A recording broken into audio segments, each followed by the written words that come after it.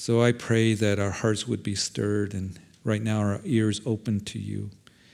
And it's in Jesus' name that we pray. Amen. Amen. So keep in mind that Jeremiah, as we're in chapter 3, he's speaking to the nation, and he said to them that you guys have committed harlotry, you've committed spiritual adultery, you've gone up after other lovers, those other gods, as he's using that analogy. You played the harlot.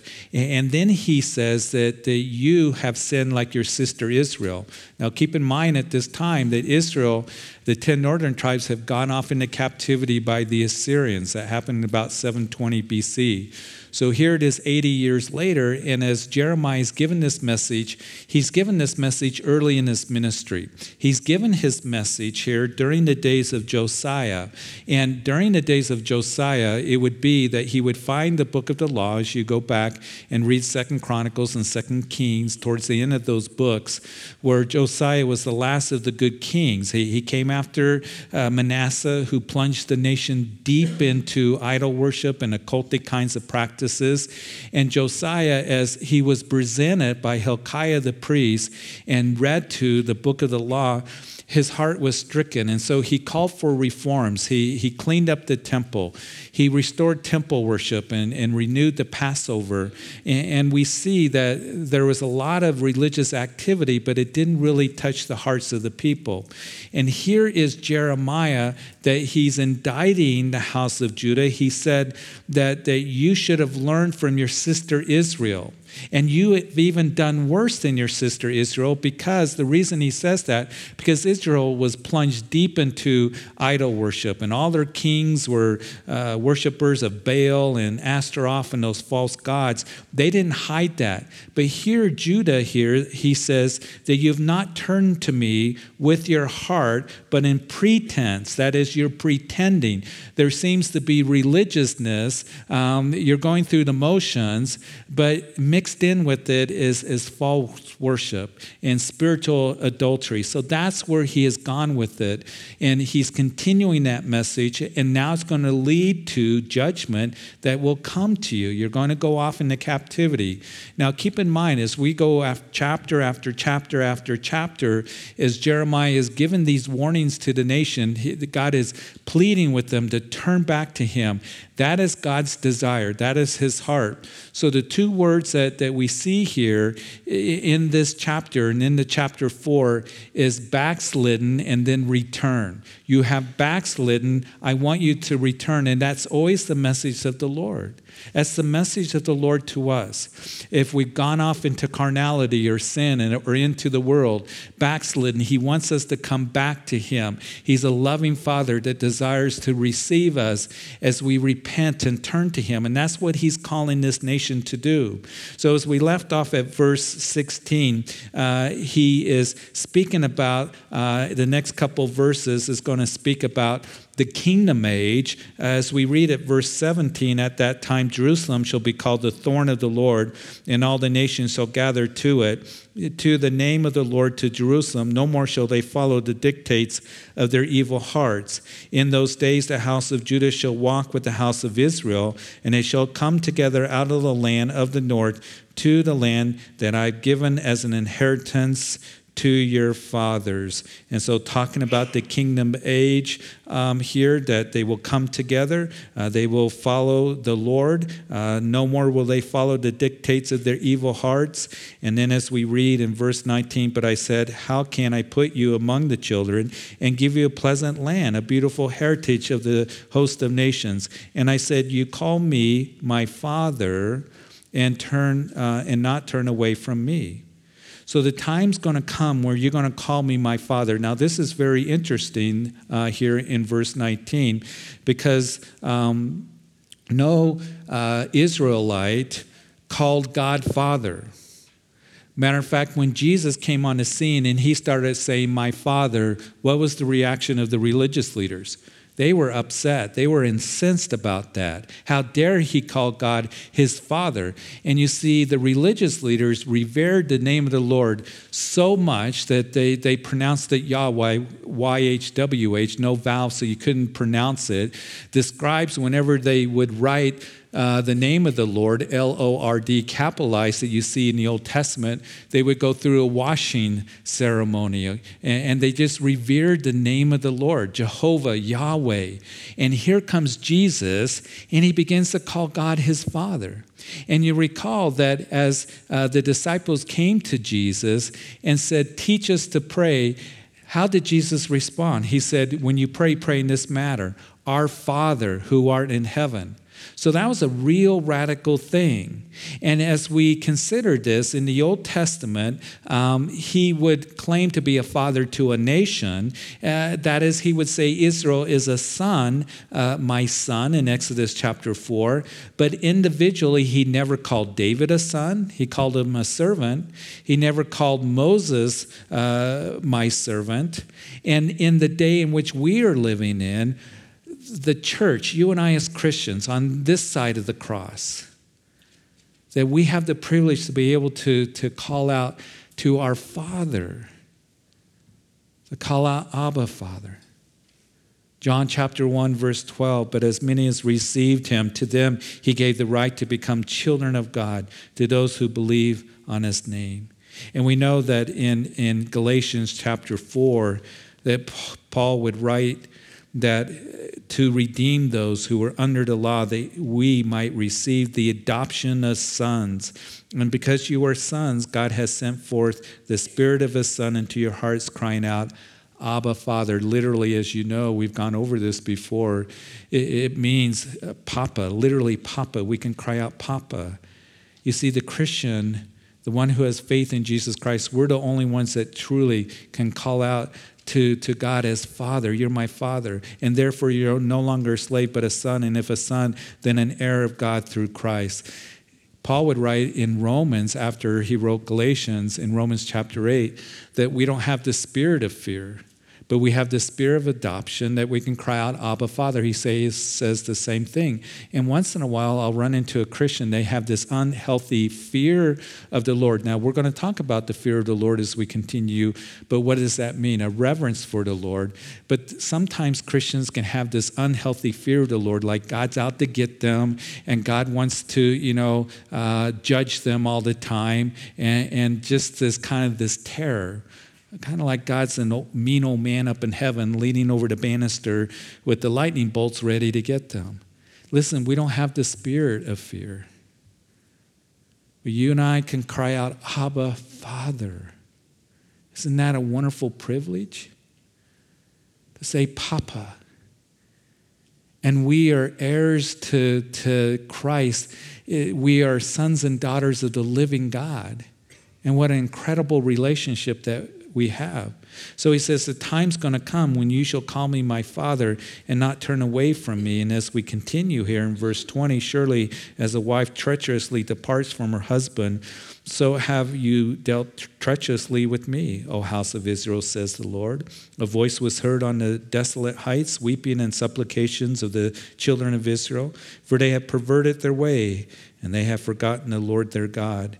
And return, you backsliding children, and I will heal your backslidings. Indeed, we do come to you, for you are the Lord our God.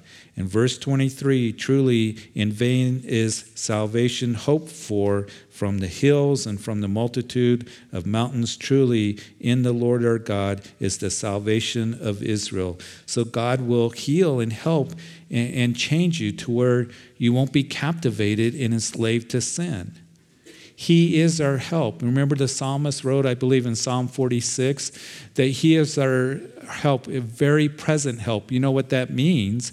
It means that he is our help right now. When we cry out, Lord, I need you. I need you. He is our help.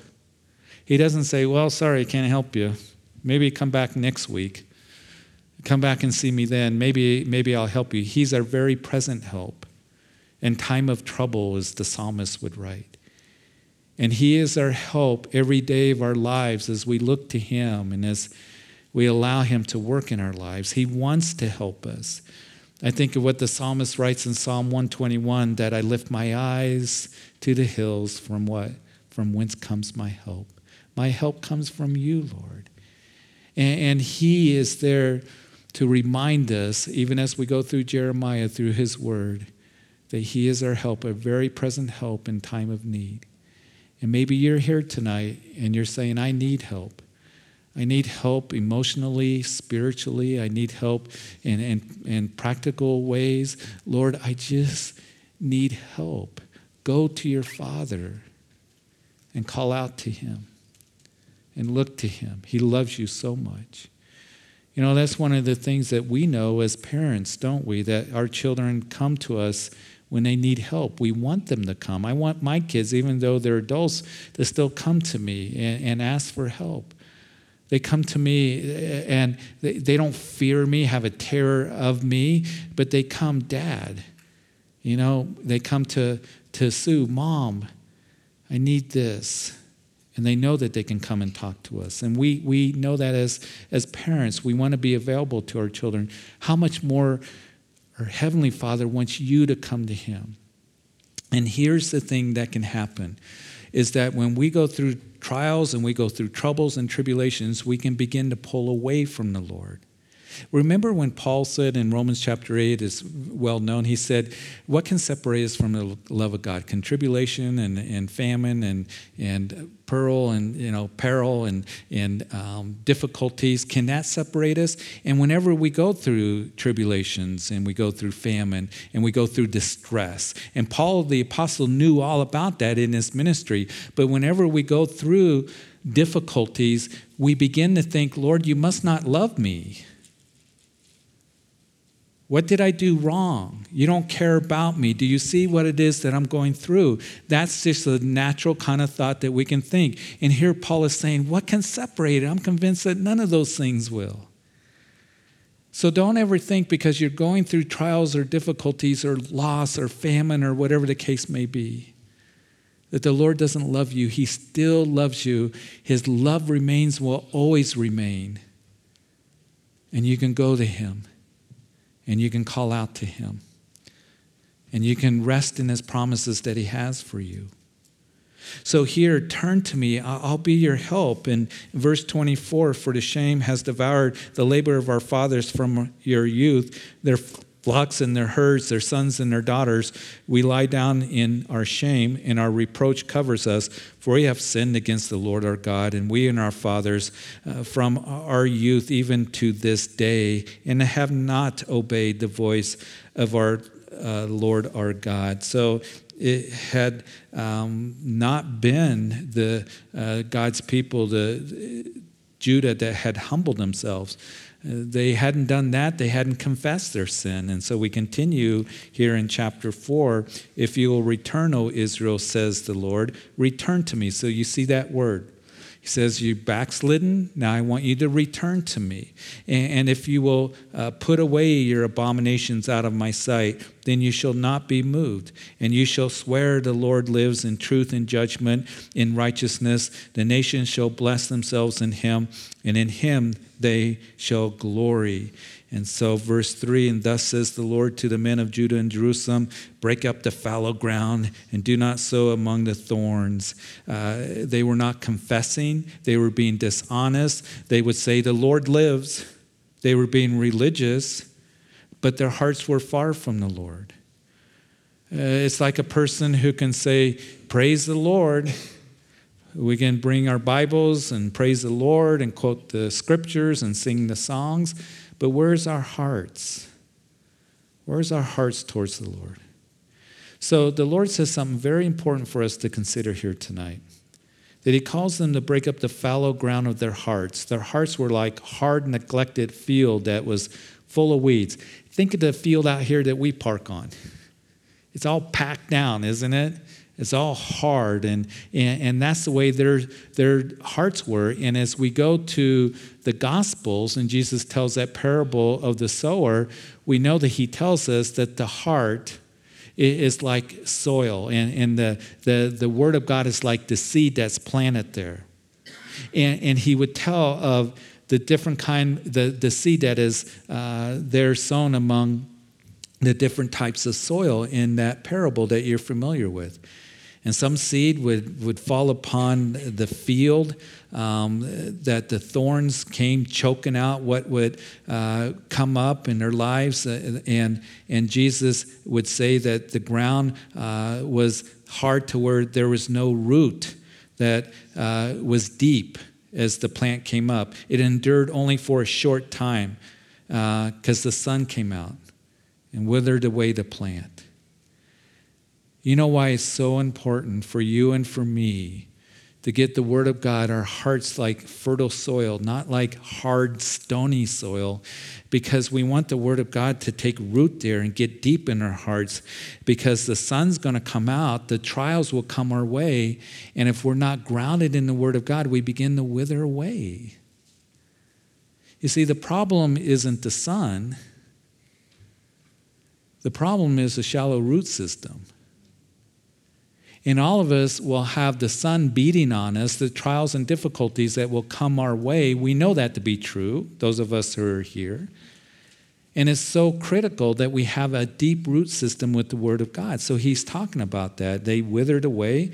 And then another soil was seed sown among the thorns, and the cares of the world and deceitfulness of riches chokes out the Word. And what can happen to us, again, as the Word of God takes root in our hearts, but then as it comes forth, all of a sudden, the things of the world and the cares of the world, cares of life, he says, and we all have cares of life. I've taught on this before. And they're not necessarily bad, but they begin to choke out the Word of God from us. We begin to focus on other things and prioritize other things, and we get busy with life, and we all have things that we have to do. And that's why I commend you guys on coming out on Wednesday nights to hear the Word of God. And we don't want the things of the world and deceitfulness and the cares of life to choke out the Word of God. But rather, we want to have that heart of good soil, the Word takes root and produces fruit. So how do we have good soil? How do we have a tender heart? Well, it's desiring to know Him. It's desiring to please Him and to walk with Him. It is coming and confessing our sin. That if we confess our sins, He's faithful and just to forgive us our sins and to cleanse us from all unrighteousness. Why is confession important? It's important because what it means, that word confession, is in agreement with. That's what it literally means. I am in agreement with you, Lord, that this is wrong. And what happens is the enemy in the world wants to build this wall between us and the Lord. And as we come in humility, and they weren't coming in humility, and we humble ourselves and we say, Lord, my attitude, my actions, whatever the case may be, it's sinful and it's wrong. And as we confess it, it begins to take down that wall.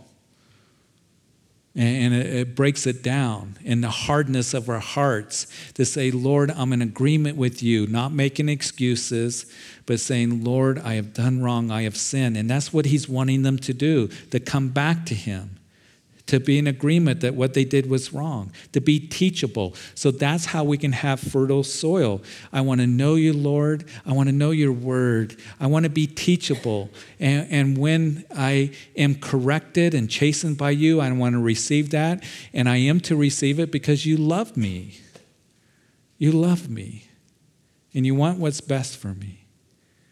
And I know that your commandments, and we'll talk a little bit about it on Sunday, that, the Lord says in 1 John also that this is the love of God, that we keep His commandments, but His commandments are not burdensome. Listen, His commandments given to us are not burdensome. And every commandment that the Lord gives to you, understand this. Please make it your own, that it's an expression of His love. He doesn't tell us how to live in righteousness and how to live so He can burden us. It's so that He can free us. And we can live rightly and experience that abundant life that He has for us. And when we begin to understand that and humble ourselves before the Lord and confess that which is wrong in our lives, man, you're going to see the Lord working in your life in a powerful way and drawing you to Him. And He's going to become more real than ever before. Break up the fallow ground of your heart. It's not just going through religious activity and you're coming to me in pretense, He says, but you haven't really given your hearts to me.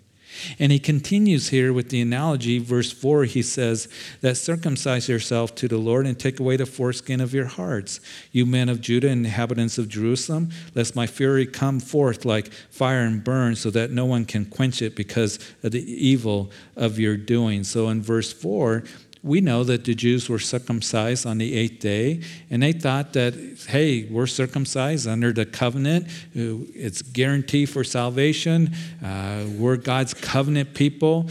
But the Lord says you need to circumcise your heart.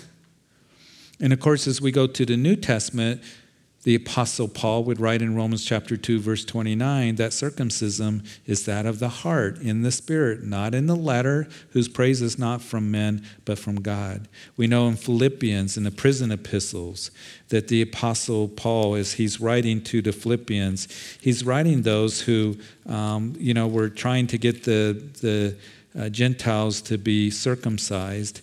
And in chapter 3, he says, beware of the dogs. Beware of evil workers. Beware of the mutilation. For we are the circumcision, listen, who worship God in spirit and rejoice in Christ Jesus and have no confidence in the flesh. He's writing to the Philippian church and he's saying, listen, who's of the true circumcision? Those who worship God in spirit. As you come here and as you worship and have a heart of worship, remember Jesus said that the Father's looking for those to worship him in truth and in spirit. And he's talking to the Samaritan woman, those who worship him with their hearts, that have the praise of God in their hearts. Rejoice in Christ Jesus. We are to rejoice in what he's done for us, the provision that he's provided as he has redeemed us. He's made provision for forgiveness of sin, and then have no confidence in the flesh. We don't have confidence in our own flesh. And then Paul goes on to say, if anybody had confidence in the flesh, it was me. I was more religious than anybody. I was a Pharisee, and of the tribe of Benjamin, circumcised on the 8th day, he goes on to say. But he says, all those things I count as loss for the excellence and the knowledge of Jesus Christ. And you see, we don't have confidence in the flesh. We have confidence in Jesus, right? And so circumcise, cut the foreskins of your heart, those things that are fleshly. What fleshly things are in our heart? The Lord is saying, get rid of it. Get rid of it and turn to me. And then he talks about this imminent invasion that's going to come as we continue in verse 5. Declare in Judah and proclaim in Jerusalem and say, blow the trumpet, and in the land cry, gather together and say, assemble yourselves and let us go into the fortified cities. Set up the standard towards Zion. Take refuge, do not delay. For I will bring disaster from the north and a great destruction. And the lion has come up from his thicket, and the destroyer of nations is on his way. And he has gone forth from his place to make your land desolate. Your cities will be laid waste without inhabitant. For this, clothe yourself with sackcloth, lament and wail, for the fierce anger of the Lord has not turned back from us. So the sound of the trumpet, and as you go to Numbers chapter 10, I believe, that in the Old Testament, that there was the sound of the trumpets and different messages that were given. And part of the sound of the trumpet, when it was blown in a certain way, was to alert the people that danger is coming. We're going to read in Ezekiel that the watchman on the wall, and part of the responsibility of the watchman on the wall, it was to look out to see if there's any danger. And he had a responsibility to blow the trumpet to alert the people that the enemy's coming or danger is imminent.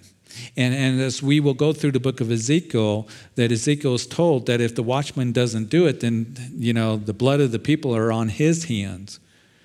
Listen, you and I are watchmen, watchwomen. We're to be watching out for and sound the alert of danger, of deception, of that which will lead us astray. That's all around us, and we need to alert our kids and those around us. We are to be watchmen on the wall. And I love that analogy. And I pray that we are here at Calvary Chapel, just watchmen, given that alert. Hey, there's danger. This is going to deceive you. This is going to lead you astray. And here they are going to see this invasion that's going to come by Babylon. They will be like a fierce lion. is what the analogy is here. And then in verse 9, and it shall come to pass in that day, says the Lord, that the heart of the king shall perish, and the heart of princes, and the priest shall be astonished, and the prophets shall wonder.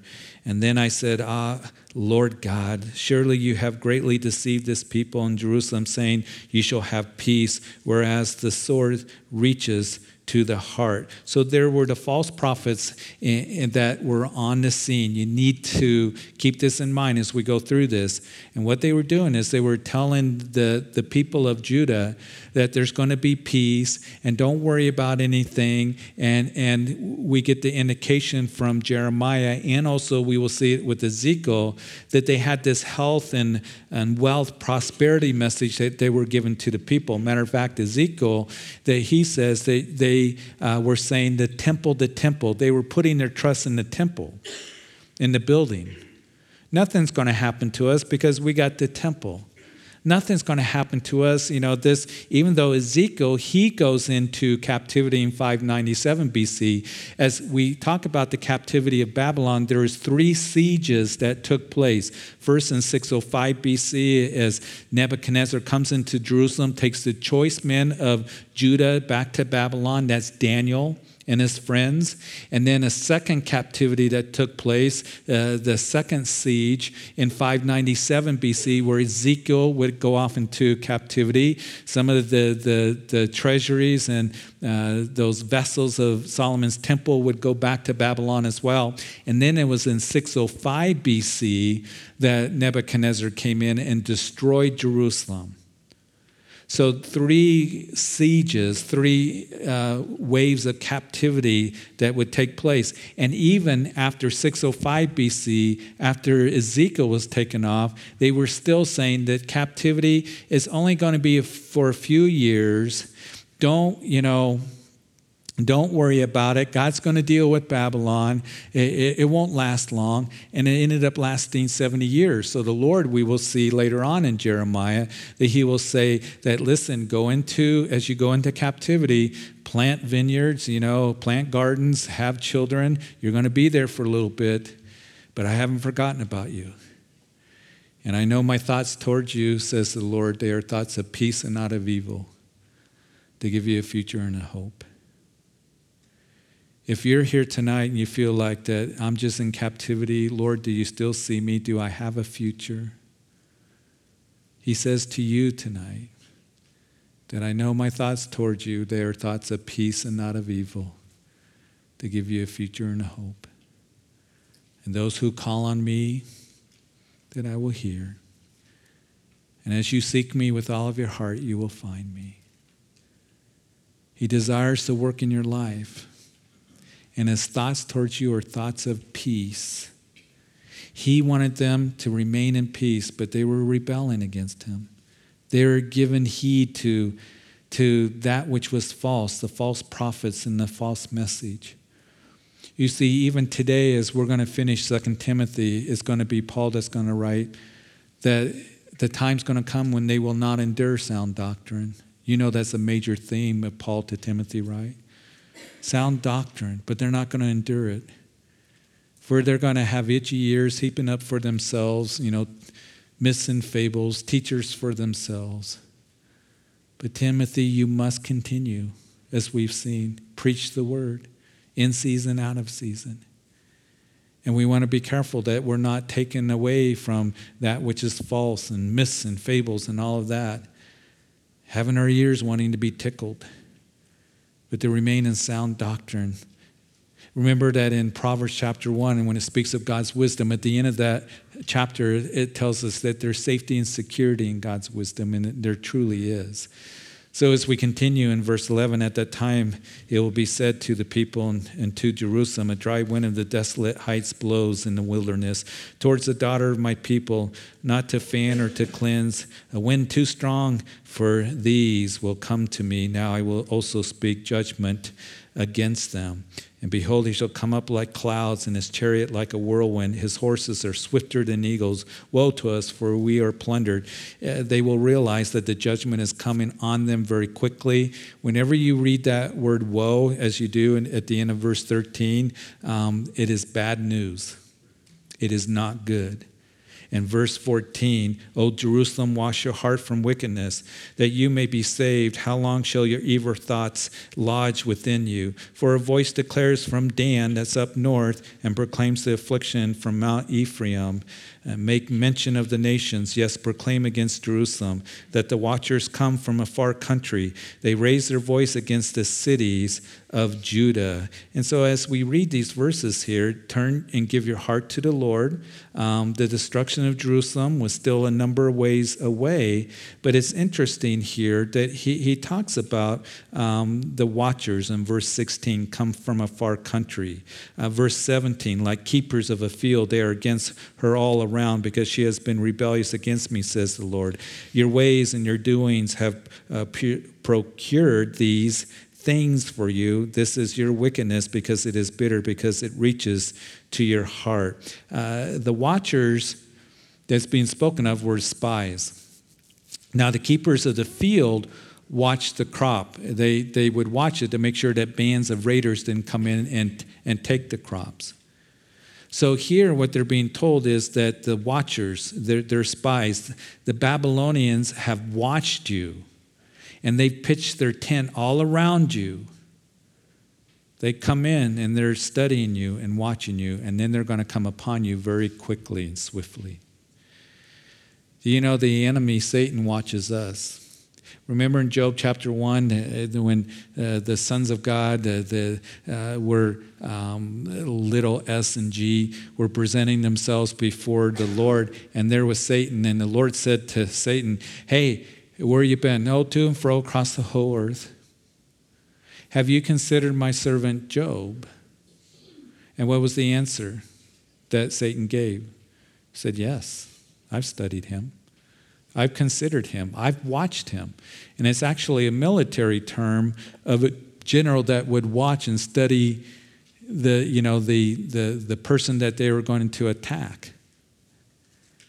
And you see, Satan was studying Job. I've watched him. You put a hedge around him. You've protected him. And then we know that what happens after that. But it's interesting. But what it tells me is that the enemy considers you.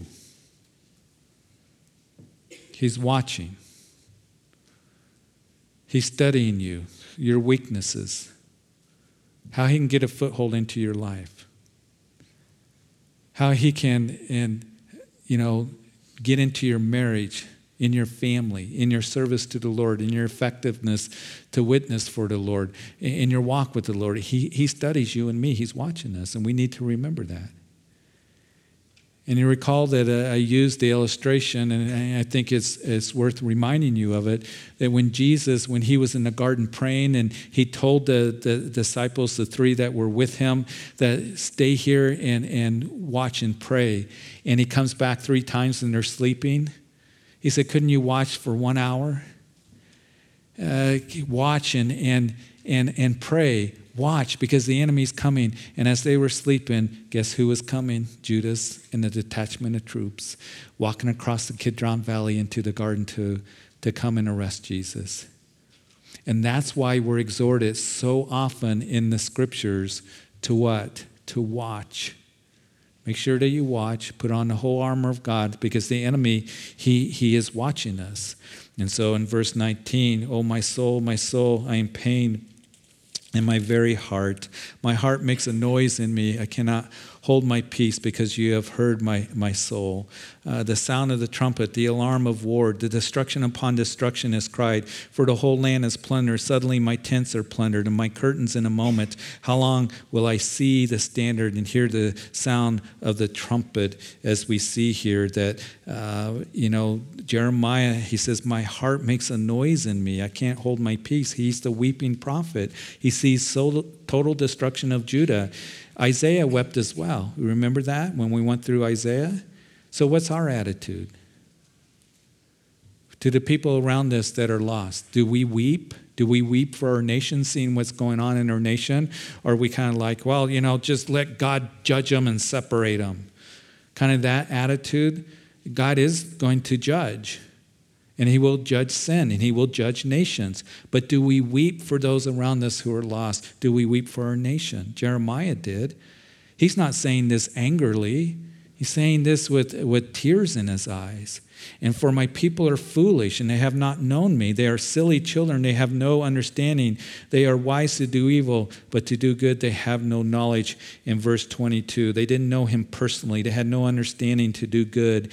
And then beheld the earth, and indeed it was without form and void. In the heavens they had no light. I beheld the mountains, and indeed they trembled, and all the hills moved back and forth. I beheld, and indeed there was no man, and all the birds of the heavens have fled. And I beheld, and indeed the fruitful land was a wilderness, and all its cities were broken down in the presence of the Lord, at the presence of the Lord by his fierce anger, as reference to the Babylonian invasion in verse 27, and we'll finish the chapter. For thus says the Lord, the whole land shall be desolate, yet I will not make a full end. For this shall be the earth mourn, and the heavens above be black, because I have spoken. I have purpose and will not relent, nor will I turn back from it. The whole city shall flee from the noise of the horsemen and bowmen, and they shall go into thickets and climb up on the rocks. Every city shall be forsaken, and not a man shall dwell in it. And when you are plundered, what will you do? Though you clothe yourself with crimson, though you adorn yourself with ornaments of gold, though you enlarge your eyes with paint, in vain you will make yourself fair. Your lovers will despise you, and they will seek your life. For I have heard a voice of a woman in labor, the anguish of her who brings forth her first child, the voice of a daughter of Zion, bewailing herself. She spreads her hands, saying, woe is me now, for my soul is weary because of my murderers. Verse 31, it says that the woman's in labor, brings forth her child. That this is speaking of the Babylonian invasion, but some say that it may be a reference to the tribulation period. Because the signs as the day of the Lord is what? Like labor pains. Is what we are told. Jesus said that. Paul writes about that. And as we see it around us, we know what the Bible says is going to take place in the last days. So you and I, as we realize that those things will come to pass, we can be ones that we desire to bring truth to others, that we would be a light to them, and that we would have a heart for the lost. Because even as we know that it was still time before Jerusalem was going to be judged and destruction would come, I don't know how much time that we have before the Lord comes and takes the church. It could be at any time. We don't know the day or the hour. But every day, looking to him. Every day walking with him, and every day being a light to others. So Father, we thank you. We thank you so much for this word given to us. And I thank you that we can study these things, not that the message can be kind of heavy, but it says something to us here today. How we are to be watching, how we are to be wise, and Lord, have hearts that are soft before you. To cut away the foreskins of our hearts, the fleshly things that are there, to humble ourselves, Lord, before you. And I hope and I pray that's all of our hearts, Lord, to draw close to you, because we are rushing towards eternity. And we are rushing towards a time where, as the labor pains have been happening and will come to full culmination in that final period called the tribulation period. And we will see the birth of these judgments that will come. But we will also see a birth of a kingdom that will follow. So Lord, we thank you that we have a glorious future. And as we look at those around us, may we have a heart for those who are lost. And Father, I pray that if anyone is here that maybe in pretense, maybe you're listening or hear this message later in pretense, you're trying to be religious, but do you know the Lord? Have you come to him? Have you really said, I need Jesus. I want you to be my personal Lord and Savior, and forgive me, Lord, to save me, because I know that's my only hope. You are my salvation, Jesus. You provided for me. It's not trying to be religious or trying to do rituals or any of those things. It's relationship with him. So I do want to pray for anyone's listening that you've never come to Jesus Christ by faith and asked for forgiveness and for him to sit upon the throne of your heart as your Lord and Savior.